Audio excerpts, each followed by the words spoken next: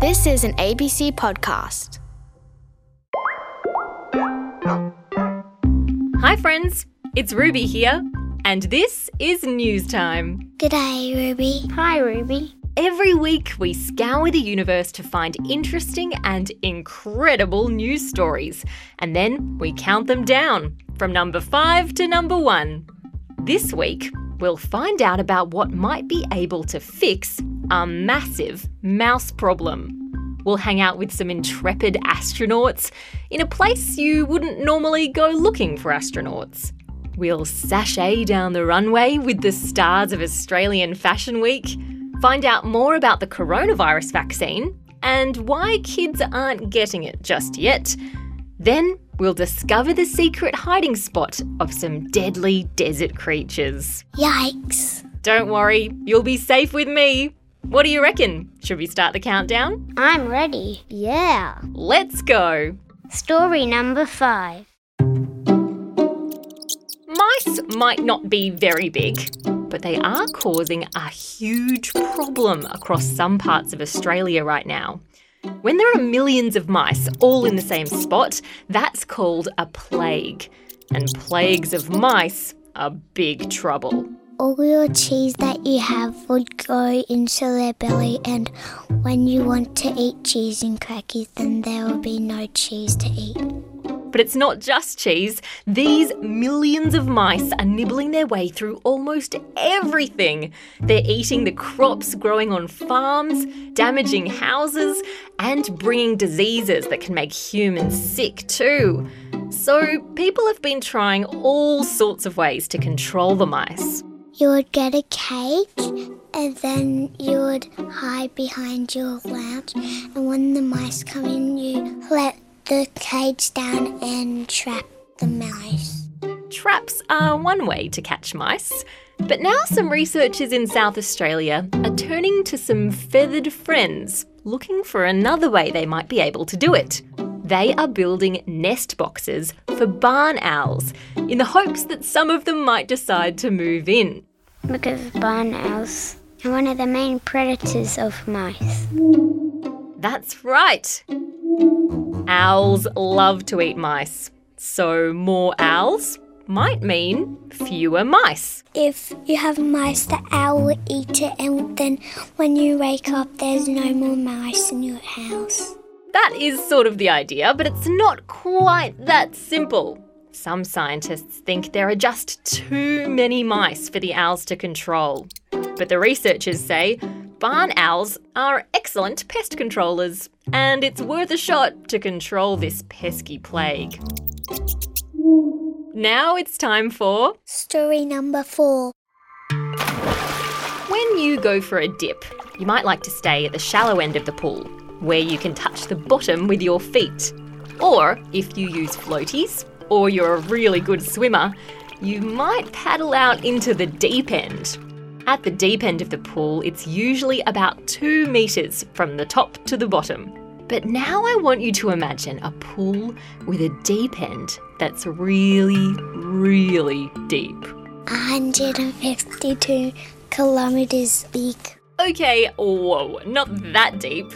On the other side of the world in the United Kingdom, there are plans being made to build the world's deepest pool. On the surface, it will be 50 metres long and 40 metres wide. That's about the same area as 4 basketball courts side by side. And then, at the deep end of the pool, it will plunge down to 50 metres deep. And, well, let me put it this way. 9 giraffes standing on top of each other wouldn't be able to reach the bottom. Whoa, that's scary. It is a little bit scary, but this pool isn't for us regular swimmers. It's going to be used by astronauts. Somebody that goes to space in a rocket.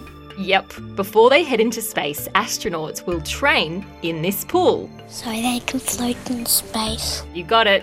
Astronauts like to practice in water because it helps them feel weightless, like they do in space, where there's much less gravity. They need to learn how to dive and glide and float and practice doing their experiments in their big suits to get them ready for life at the International Space Station. Wow! And speaking of big fancy suits, it's time for our next story. Story number 3. Now, my darlings, I want to talk about fashion. There's no more glamorous event on a fashionista's calendar than Australian Fashion Week. It's a show where you show off fashion clothes and fashion hats. You know it. And it was an exciting time at this year's Australian Fashion Week because there was the first ever runway show featuring only First Nations people. The models on the catwalk, the musicians, the designers, the dressmakers, and all of the people working behind the scenes, like hair and makeup artists, they were all Aboriginal and Torres Strait Islander people. Aboriginal people really like fashion. Well, these fashionistas certainly do. The organisers of Australian Fashion Week say that First Nations people and their countries often inspire fashion.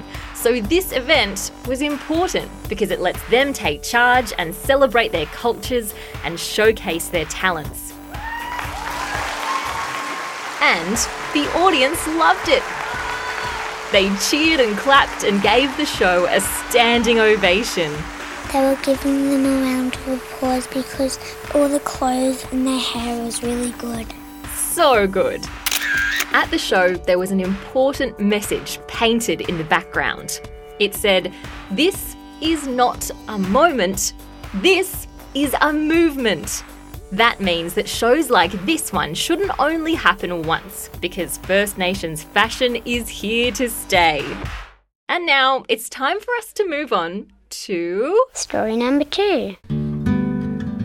You might have heard about lots of grown-ups in your life getting a little something called a vaccine. Vaccines are part of protecting the community from coronavirus. It's a virus that you get really sick. A virus that made the world go into lockdown. That's the one. And nobody wants to get coronavirus. No way. One way to stop it is with a vaccine. Vaccines work by teaching our bodies how to fight a virus. And they're often injected into our bodies through a needle. If lots of people have the vaccine, it means the virus can't spread as easily. Because that's how you won't get sick, and then all your friends and your family won't get sick. You might be wondering why grown-ups are getting the vaccine, but you're not. There are 2 types of coronavirus vaccines available in Australia. One is called Pfizer, and the other one is AstraZeneca. Scientists worked really hard to make sure that both of these vaccines worked to stop the virus and that they were safe for adults. But scientists need to do different tests on the vaccines to make sure they're safe for kids too. They say the vaccines will probably work the same for kids as they do for adults, but the dose, that means the amount of vaccine in the needle, will be different for kids. I don't like needles.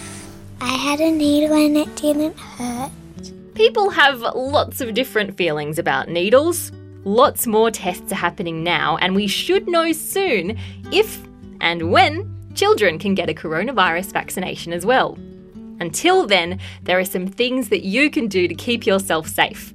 Keep washing your hands with warm, soapy water. Remember to cough and sneeze into your elbow, and keep following all the rules where you live to stay healthy. And with that, we are up to our lucky last story of the week. Story number 1. Welcome to the Mojave Desert of California, USA. It's home to cacti, tumbleweeds, rocks, and rattlesnakes. They're venomous snakes that live in America that have a rackle at the end of their tail. That's right. And along with some sneaky scorpions, they've found a new favourite sleeping spot. The wheels of aeroplanes that are on the ground. What? Yep. Not many people have been travelling overseas since the coronavirus outbreak, so lots of aeroplanes have been out of action. One group of Australian planes is being kept in storage here in the desert. So the snakes and scorpions have made themselves at home in the wheels, where it's nice and quiet and shady. They can bite you. Snakes can bite and scorpions can sting. And that's why the plane's engineers have had to figure out a way to get rid of them. So they've designed something called a wheel whacker. Because if you whack the wheels, then they'll get out because they're getting whacked. That's the idea. The wheel whackers are really just wooden sticks, and the engineers carefully tap the plane's wheels every morning to wake up the snoozy snakes and scorpions. When they wake up, they slither and skitter away safely. The engineers say that it does the job, and it makes sure that no snakes or scorpions or humans get hurt. But this isn't the way that you should ever get rid of a dangerous animal. If you ever see a snake or a scorpion, the safest thing you can do is give it lots of space. Stand very still and call an adult. You know exactly what to do. And don't be worried about any snakes or scorpions on your next flight. These planes won't be back in the air for a couple of years yet. And by then, they will be 100% snake and scorpion free. And that's it, my friends. That is the end of this week's News Time Countdown. Thank you so much for all your help with today's stories. Thank you, Ruby. I better get busy and start searching for next week's news. See you soon. Bye.